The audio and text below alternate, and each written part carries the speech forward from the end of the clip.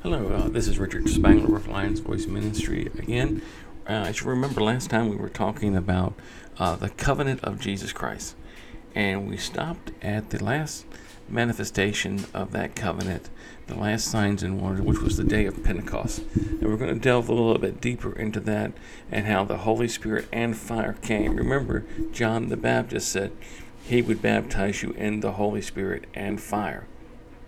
I'm going to lay a little groundwork for this. The disciples had been trained by Jesus for 3 years, but before that they were Jewish men, and they were taught if they were called to be a follower of a rabbi, that they were to become exactly like the rabbi. That was the purpose of having them become. They were students. They were become carbon copies of the rabbi in every way.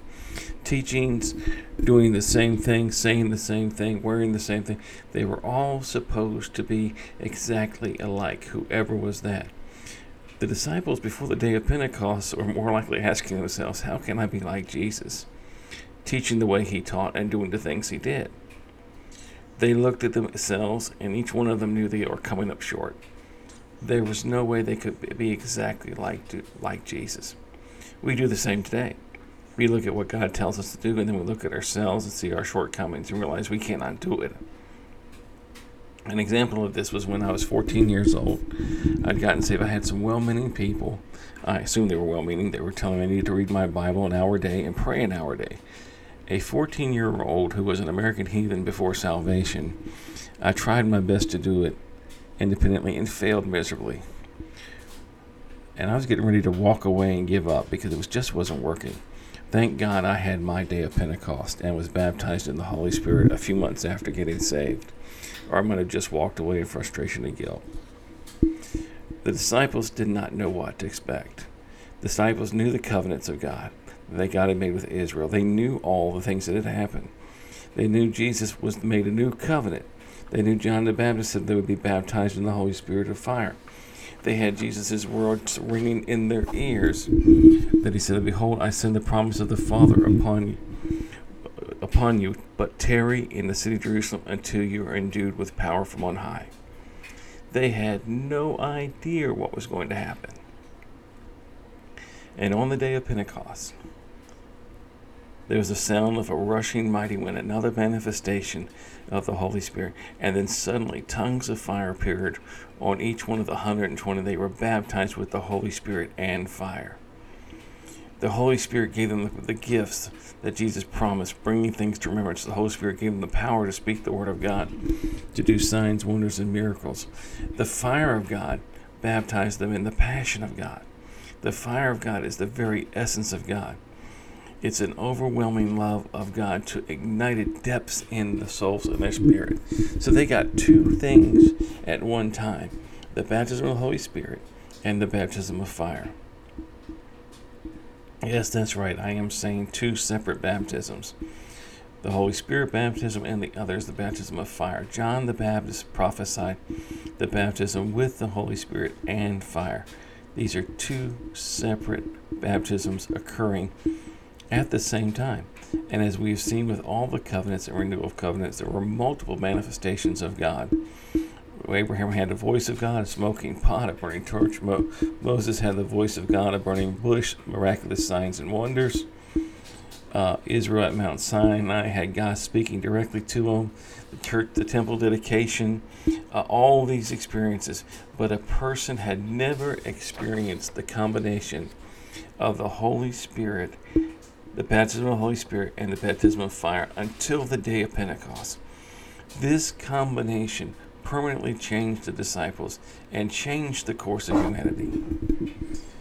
The apostles and the disciples could not contain the passion of God. They were so full, overflowing with it. They had to be doing something. They were driven. The fire of God overcame the fear and self-doubt that they had. They were driven by this passion, the very essence of God, in them to carry out the Great Commission. The apostles and disciples, having been baptized with the Holy Spirit, giving them the abiding presence of God, God's power and authority, plus the baptism of the Holy Spirit, the love, the passion of God, is a combination that caused an explosion of God on the earth that shook the natural and spiritual universes. We see this in Acts chapter 2, verse 6. And the sound occurred, and the multitude gathered and were confused because everyone heard them speaking in their own language. The multitude was confused, unsure of what was going on. Then Peter spoke up, and some translations said boldness to the multitudes, and preach. And 3,000 were added to the church that day. Another example of this boldness and this passion occurs when Peter or John is healing the lame man, and 5,000 are added. Peter and John are arrested in Acts chapter 4 and are told to stop speaking in the name of Jesus. But Peter, in the boldness, and John both answered and said, whether it's right in the sight of God to listen to you more than God, you judge, for we cannot but speak the things that we have seen and heard. It was just the beginning of what to happen. Here, these men, these uneducated, unlearned men, as far as the religious leaders were seeing something that they had not seen ever. Men filled with love and passion of God and manifesting gifts that they couldn't understand and really did not want. Their desire was to shut it down. And they tried several times to shut it down. And they still couldn't. They brought these men before them more than once, and they got the same response. So by the time, to tell you how this worked, by the time Paul and Silas reached Thessalonica in Acts 17, the move of God was known. Acts 17:6 said, those who've turned the world upside down have come here too. This occurs around AD 50. In just 17 years, from the crucifixion of Jesus in AD 33 and the day of Pentecost, the believers of the way, Christianity, were known as people who turned the world upside down. It was remarkable considering there was no travel and communications of the time. There were no planes, trains, and automobiles, no internet, no telephones, no television, no radio, and would take us a few hours or a day to travel to a destination could take the apostles and disciples weeks and sometimes months to get to a destination. The only explanation is the combination of the baptism of the Holy Spirit and the baptism of fire, the passion and love of God driving them ever forward to take the good news into the world. Over time, men began to try controlling what God was doing, and gradually, with more man-made control, the passion, the fire of God was reined in, and the baptism of the Holy Spirit was reined in, and those who were zeal were looked down upon, and persecuted, and things just seemed to fade away. But before I get into that, we want to talk a little bit more about what's going on here with this. Remember, this is the first time anyone who's had a permanent residing presence of God. And in Colossians chapter 2, they bring this further into line. It says, when the fullness of the Godhead is in Christ, and we are fully in Christ Jesus. So this is another explanation. This is another explaining by Paul for it says in verse 9, for in him all the fullness of the deity of the Godhead dwells in bodily form, completely expressing the divine essence of God. And in him you have been made complete, achieving the spiritual stature through Christ. And he is the head of the rule over the authority of all, every angelic and earthly power. In him you were circumcised, not with hands, but by spiritual circumcision of Jesus Christ, stripping off the body of the flesh, the carnal nature, having been buried with him in baptism and raised with him to new life. Your faith working in God when he raised Christ from the dead. So we are in Christ. We have it says God, Jesus is fully in the divinity. He's there, and we are in him. So we are there. We are sitting in, as it says in another place, we are sitting in heavenly places. Now, right this moment. So we have access to everything the Godhead has exploded upon us by giving us this power, and to have the baptism of the Holy Spirit and the baptism of fire. Now, to start a little bit of a history lesson here, The baptism of the Holy Spirit basically faded away, but the passion did too. Excuse me. But we have it. We have it today. Thank God for men and women of God throughout history that had a passion, a fire lit underneath them. And we're going to look at some of those over the next couple of weeks.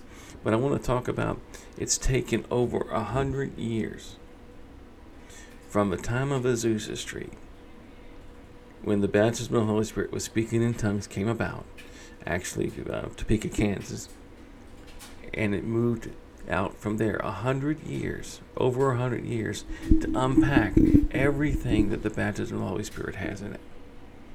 It started with speaking in tongues.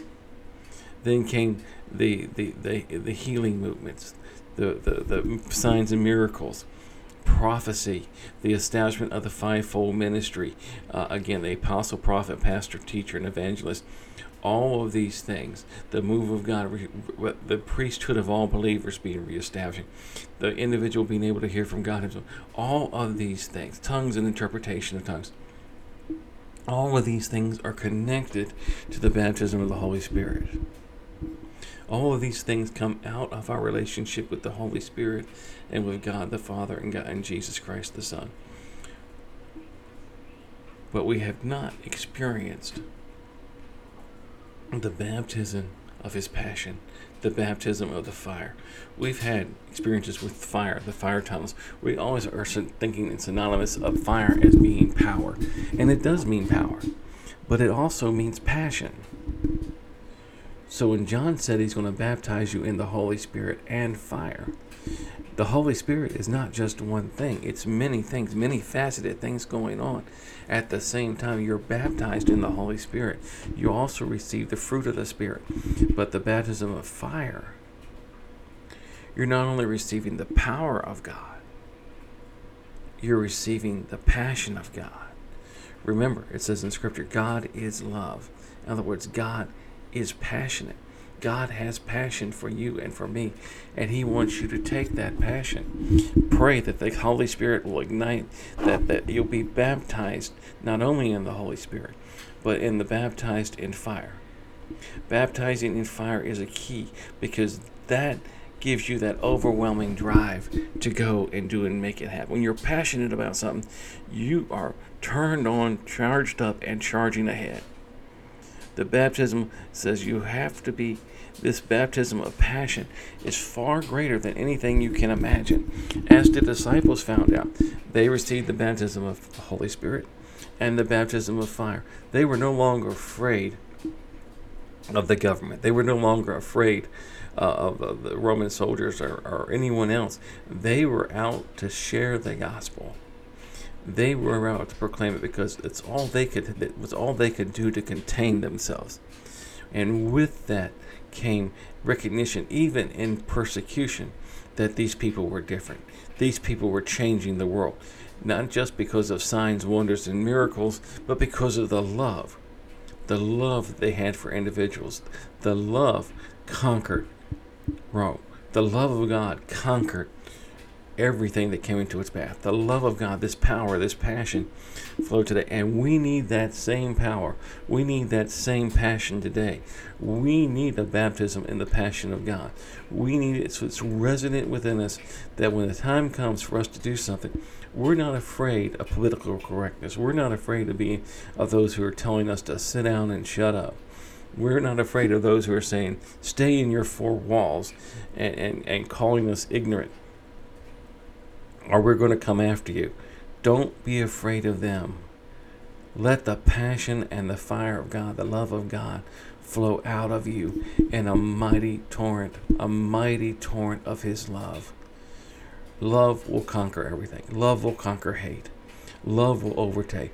God will win because his power, everything he does, flows out of his love.